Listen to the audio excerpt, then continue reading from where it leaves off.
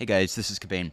So I have talked before about the importance of trees in the Bible, why the human family is described in terms of a tree in Scripture, and today I want to extend and develop that idea in some more detail, and I want to look at it in terms of the Torah and the five-book Torah, and see what we can understand about the nature of that Torah and the nature of how that relates to human life, the only begotten Son, and so forth.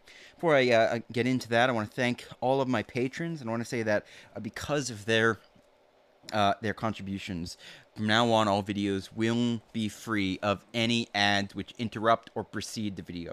So I want to ask you guys, do you guys mind ads that are just non-intrusive or at the bottom of the video? Because if you don't, I can still include those. But if you do, I won't. It'll be completely ad-free. So just let me know about that. Also, I want to say that I'm sorry I haven't produced videos recently. I've been following the political situation. It's an absolute tragedy, a travesty, and I would ask that you just pray for me, pray for my sleep. But more than that, please pray for the suffering people of Ukraine and follow the instruction of Metropolitan Onufri, who is the canonical head of the Ukrainian Church and is a living saint. I've heard from witnesses firsthand that he's a man of extraordinary Christian character. But he's asked that we all pray Psalm 91, and that's Psalm 90 in the Septuagint, every day for the people of Ukraine. So please pray for that and for the reconciliation of the Ukrainian and Russian nation. So please avoid any comments on the situation in the comments section. Those discussions, they very rarely bear fruit, and they almost always do the opposite. Please keep it on topic to the present video.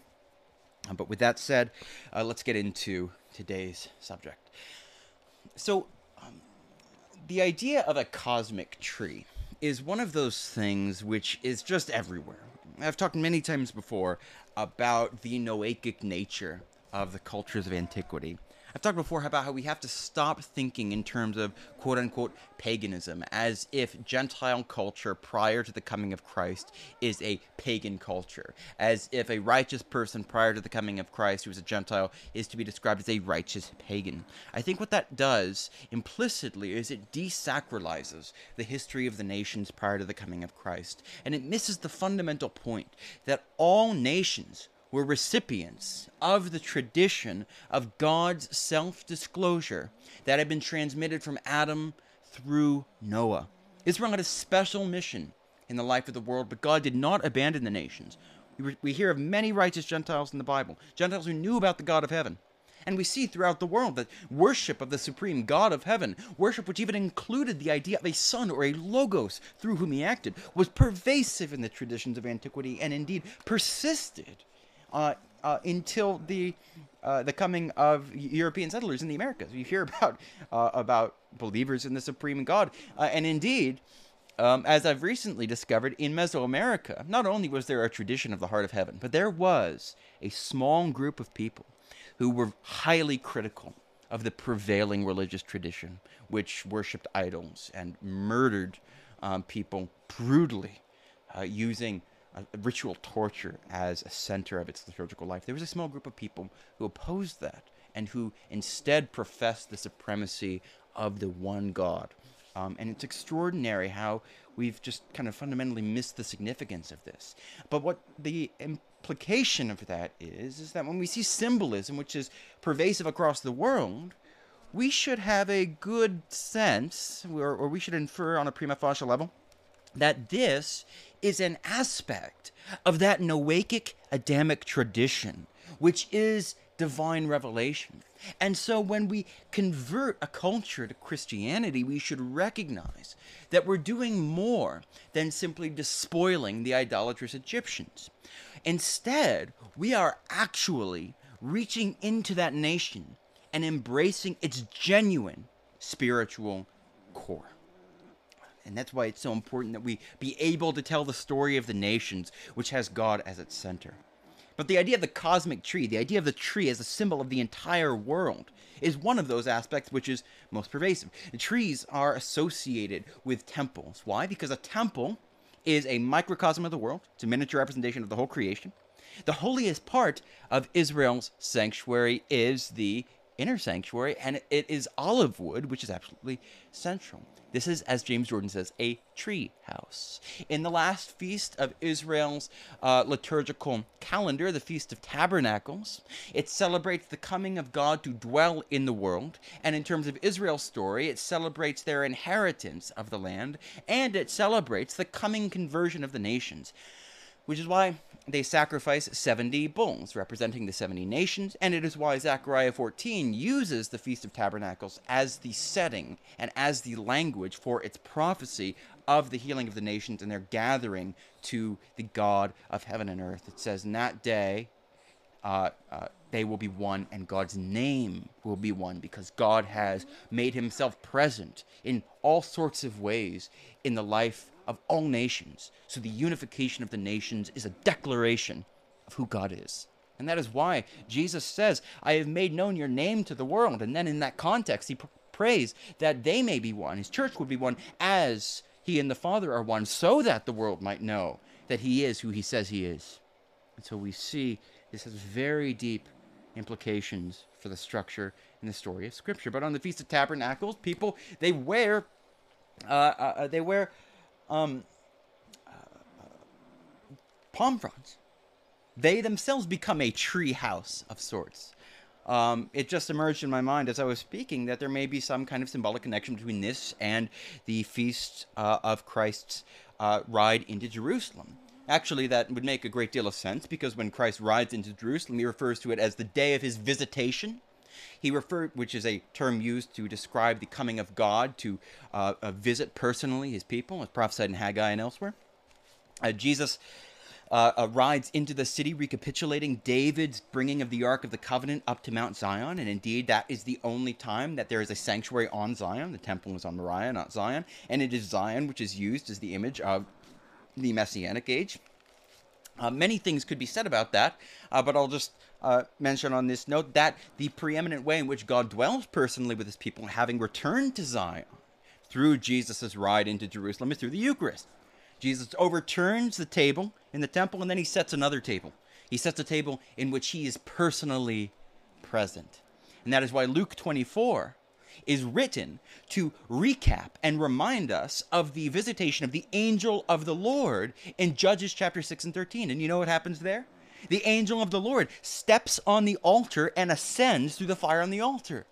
So we have the idea of the real presence of Christ dwelling through the Eucharistic sacrifice here. So many dimensions could be described.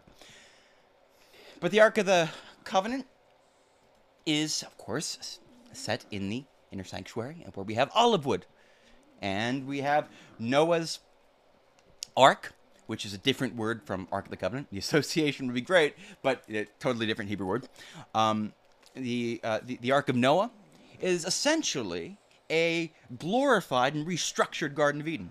Hey, just look at every time the word tree is used in the Bible, and you'll see there's this theme where God plants a garden, and he commands man to guard and cultivate that garden. That is, preserve the good which God has already implanted in it, and perfect that good, extend it, draw it out, glorify it in a way which truly belongs to the free choice of human beings. Human beings, as Maximus teaches, that's my dog, by the way, choose among various goods, and so become partners with God in the ongoing creation and glorification of the world.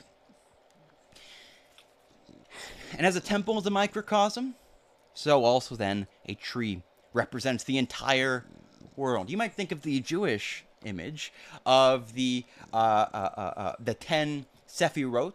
So, of course, I'm not endorsing everything associated with this, but it's a very interesting and cross-centered image, actually, because there are 10 creative words in the book of Genesis, in Genesis chapter 1, okay? There are 10 words. God creates through his word, and that is unpacked in a tenfold sense. And those 10 words are associated with the Hebrew alphabet. So we've got the Logos, and those 10 words with 22 letters of the Hebrew alphabet are distributed across a tree, which is the archetype or paradigm for the world. And so Christ reconciles all things to God on the cross, by which he ascends in glory to his Father. This is the lifting up of Jesus to draw nations to himself. Thus the union of all nations in him takes place through what? the Eucharist, because through the Eucharist we become of one body with Jesus. We become members of his body and thus his bride, because the bride and the bridegroom are of one flesh. The bride was taken out of the side of Adam, and so also does blood and water flow from the side of the last Adam, as the women stand at the cross. And so it is through the Eucharist, the marriage supper of the Lamb, that we become the bride of Christ. And indeed, if you just study the book of John, the Gospel of John, you will find that there are many links between this event and baptism, many links between this event and marriage. You will find, for example, that we are specifically told this occurred at the 6th hour. The only other thing which is mentioned as having taken place at the 6th hour is Jesus is meeting the Samaritan woman at the well, where they discuss how she has been with 6 men altogether. Jesus is the 7th, the true bridegroom, who gives the water of life, and thus who becomes the source of the life of the bride. And this goes back to John chapter 2, where it is Mary, the virgin, who asks Jesus to do a miracle. And what does he do? He transforms water into wine, which is the blood of grapes, according to Genesis chapter 49. And so we see both blood and water in John chapter 19 in relation to incorporation into the body of Christ. You can go in all sorts of directions with this, but it's a testimony to the beauty of Scripture. All things are united in Christ. All things are united in his cross. He unites us to God. Thus we have the vertical dimension of the cross. It extends upwards from earth to heaven. It joins them together. It's a ladder to heaven. In the beginning of the Gospel of John, we read that there will be angels ascending and descending on the person of our Lord Jesus. Well, you know what? That's taken from the book of Genesis, where there are angels ascending and descending on the ladder to heaven, which Jacob sees. And you want to know something? Jacob sees that ladder to heaven, and he goes through a trial, period of suffering. And at the end of that trial, he's going to come to a place called Sukkoth, which means cloud. So the ladder to heaven, in John chapter 4, the Samaritan woman asks, "You are not greater than Jacob, are you?" By implication, yes, indeed. And it is the cross, which is the ladder by which we ascend to heaven. Think of the image of St. John of the Ladder, where you have a ladder extending from earth to heaven, and what do you have there? You've got a competition between angels and devils who want to take men up or down, respectively. So all of these images are the very same grammar by which we understand the liturgical and iconographic tradition. It's one of the beautiful things about, I think, the Orthodox faith and its tradition.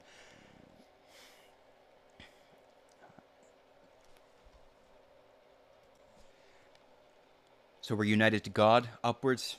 We are creatures of earth, but we are joined to the man from heaven, as Paul says in 1 Corinthians 15. And because God is the archetype, the principle of existence for all human creatures, that horizontal reconciliation brings about a reconciliation through charity towards others. Thus, love God and love your neighbor. These are interior to each other.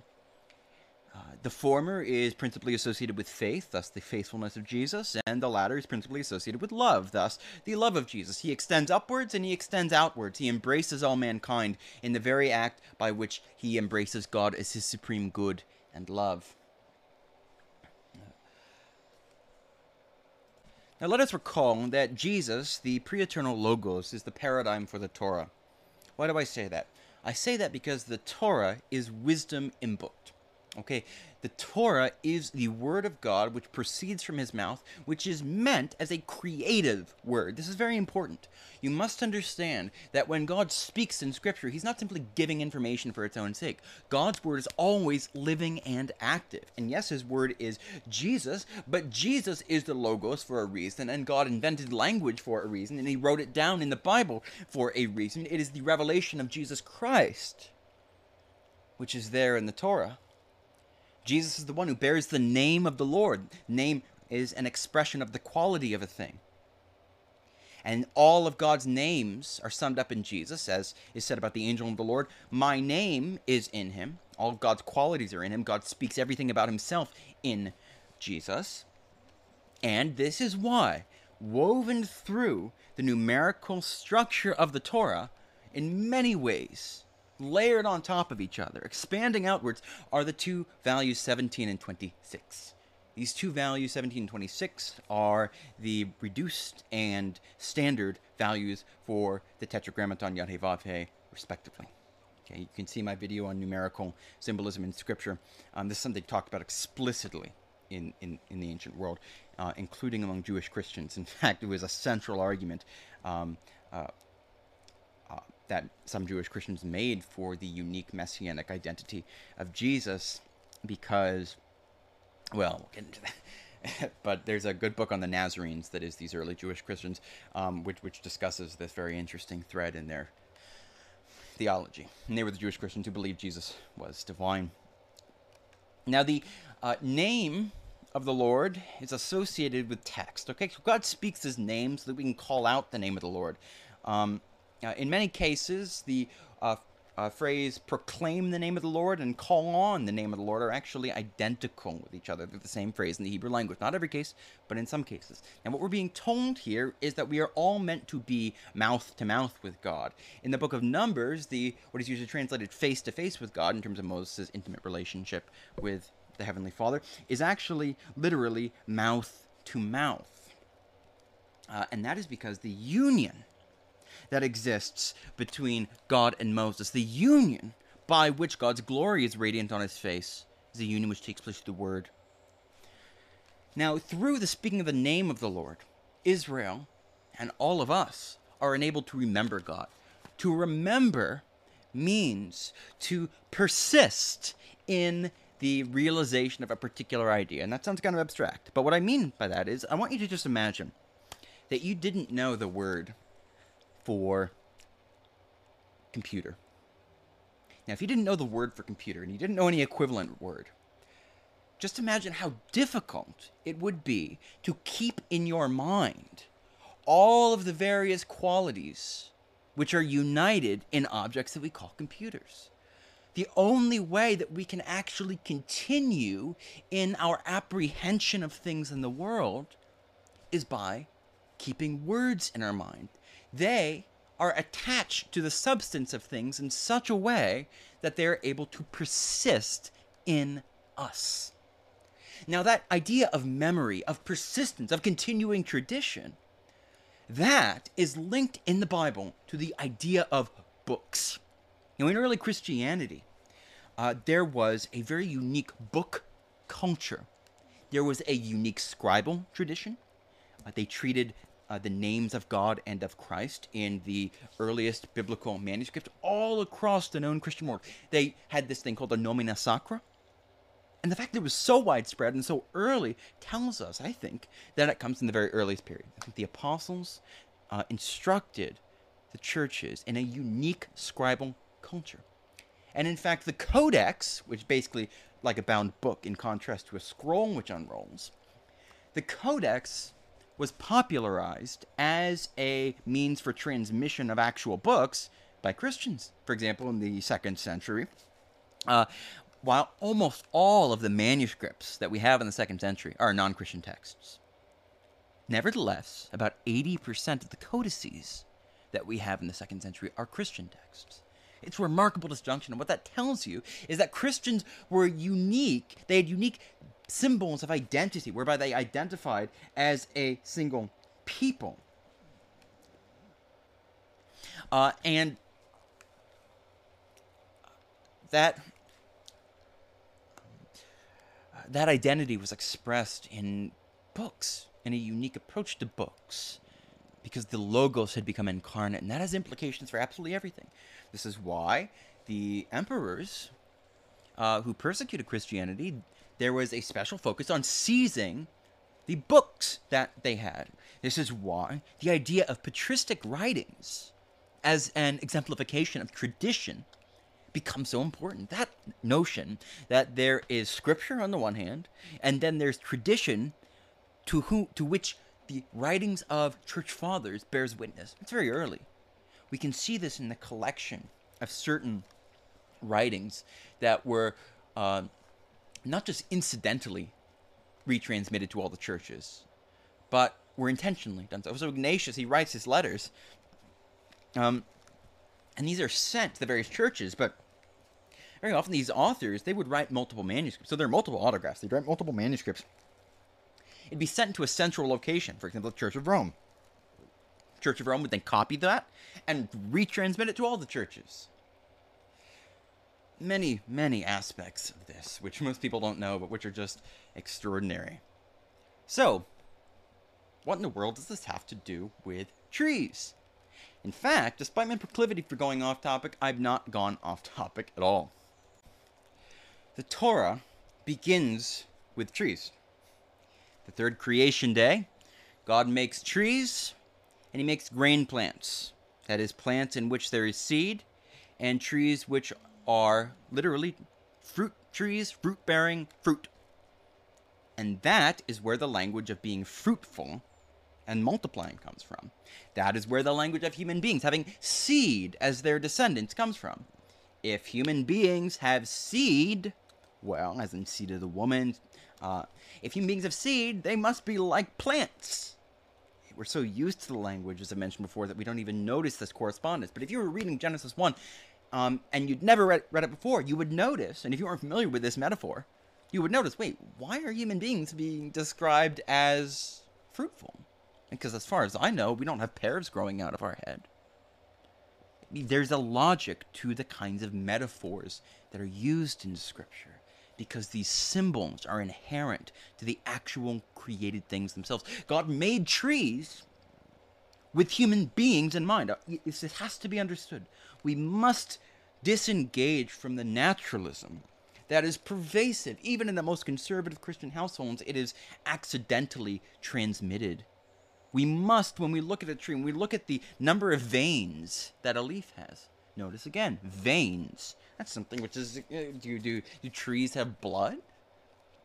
Why do we use the same language like this? We must understand that the creation was meant as an intentional unity.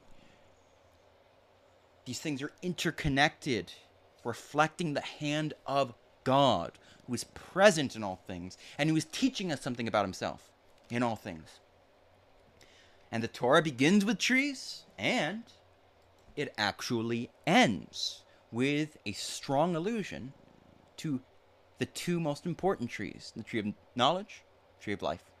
Now, some people look at the tree of knowledge, tree of life, they say, well, this is obviously just a pure metaphor.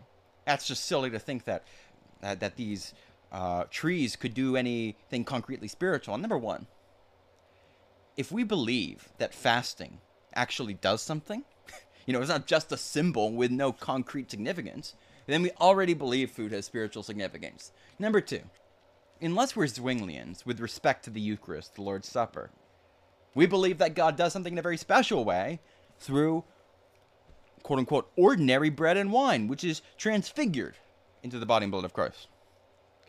Number three, those who think that this is obviously silly, that the world would not be wired in this way, and therefore it's clearly just a metaphor which has no historical content. I mean, there are people who argue that the author of Genesis expected us to understand that, just because it was allegedly so crazy to think that these trees were real trees. Well, this is an assumption that is very parochial, okay? I mean, think about the important role that psychedelic drugs plays in so many cultures. Now, I am not endorsing the use of psychedelic drugs.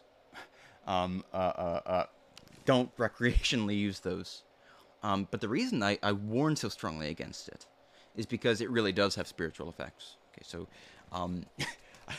I'll just mention in passing that the conventional scientific theory of what's going on in a psychedelic experience is not sound.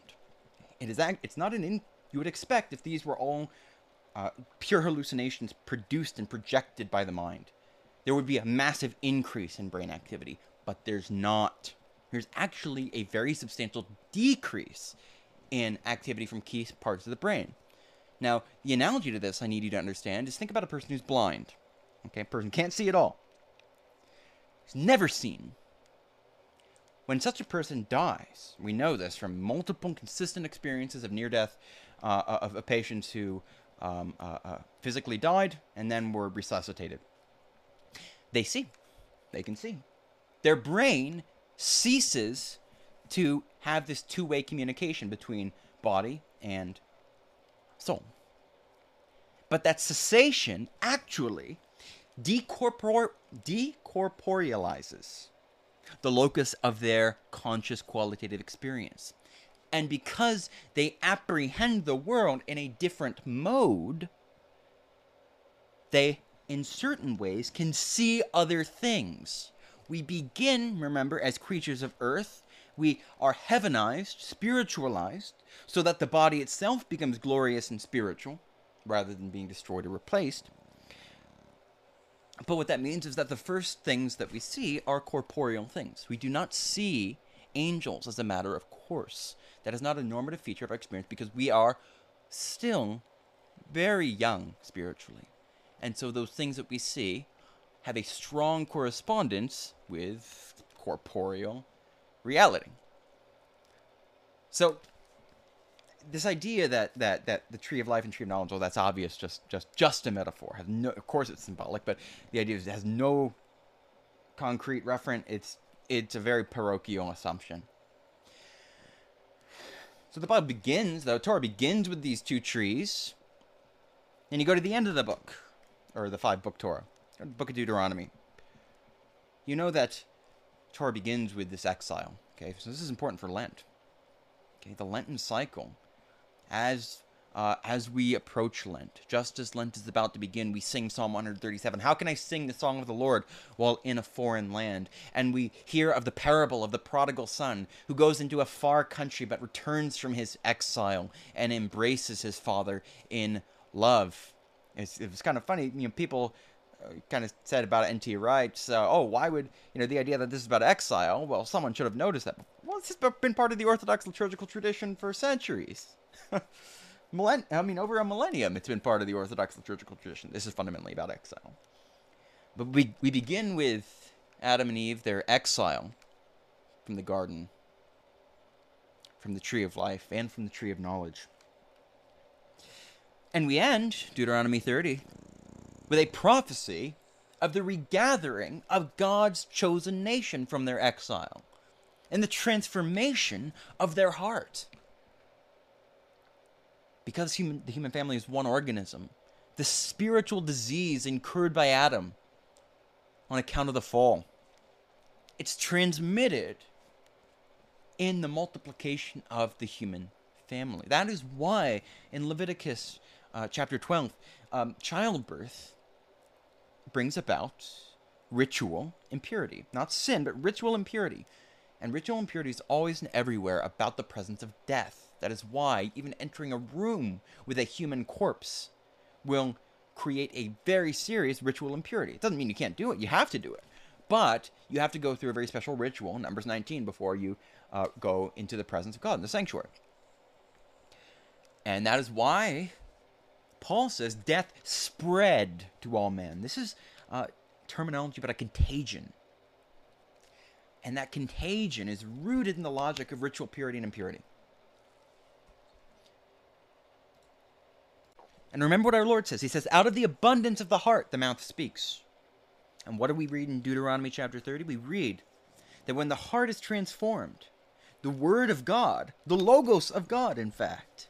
Of course, it's written in Hebrew, but I'm not claiming a verbal connection here, just in case anyone would misunderstand. But the logos of God, the word, enters into the heart, gives it a new birth. Enters through the heart onto the lips, gives that a new birth.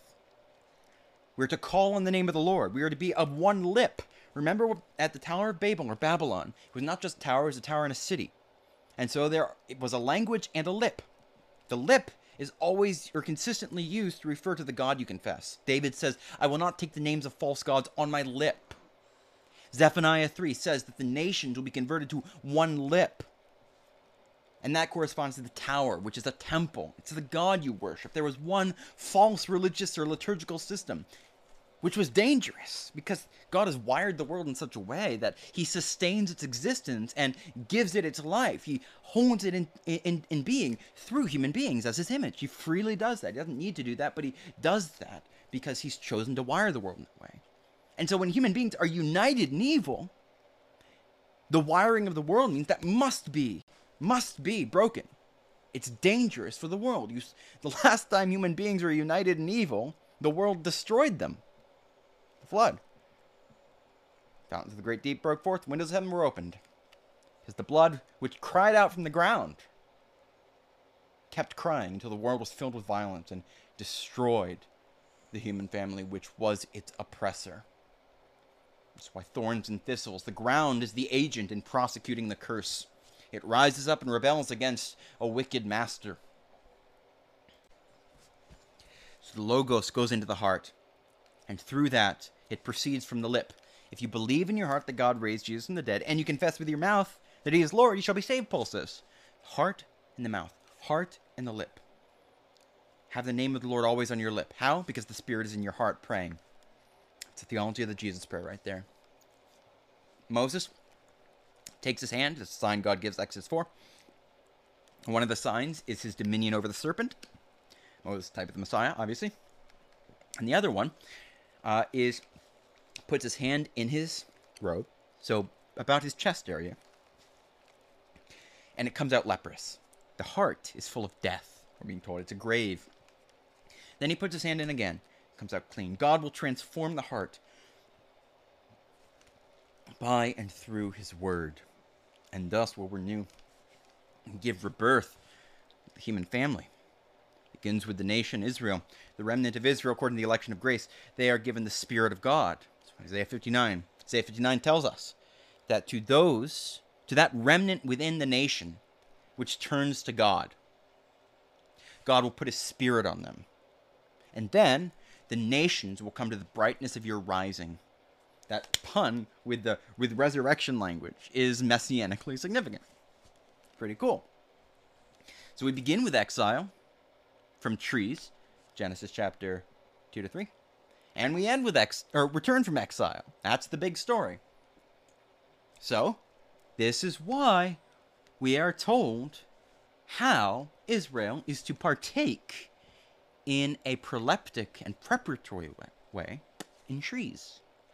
God says in Deuteronomy 30, verse 15, the literary conclusion of the Torah, the return from that exile with which the Torah began, that he has set before Israel life and good, death and evil. That's the language with which the Torah began. This is a reference directly to Genesis chapters 2 and 3. Now, what does the Torah have to do with trees? This is one of those things we know, but you have to be reminded of it to understand its significance. The Torah is made out of plants. You know where paper comes from. It comes from trees, or it comes from plants. No matter what kind of paper it is, it comes from some kind of plant. Okay, so it's literally a plant, which expresses the revealed word of God.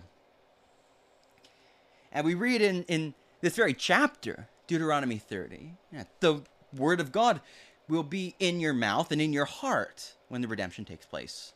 And so, in Ezekiel, the prophet eats a scroll, as does St. John in Revelation chapter 10. And you know who gives him that is the person of Jesus, described as the angel of the Lord, because he is, the communion of saints is described in terms of angels in the book of Revelation, even when men are in view, because what we're being shown is that we are exalted to that heavenly council where only the angels previously were enthroned. And so Jesus is described in his office as angel of the Lord, even as he is the incarnate last Adam. And he says to John, take and eat. And we are told that it tastes like honey. Well, the taste of honey recalls the manna from the Old Testament, i.e. the manna from heaven, as we read in John chapter 6. Take and eat. Well, that's a quotation from the Lord's Supper. Take and eat. This is my body, and so forth. And yet it is a book which John eats, i.e. the Word. How do we eat the Word of God? We partake of the Eucharist, which is the incarnate Word of God, made present to us, and made present in us, and thus made present to the world through us. That's why our mission to the whole world begins at the sanctuary, wherein we receive the indwelling Word of God, through whom the world was made, and thus through whom it is remade in us.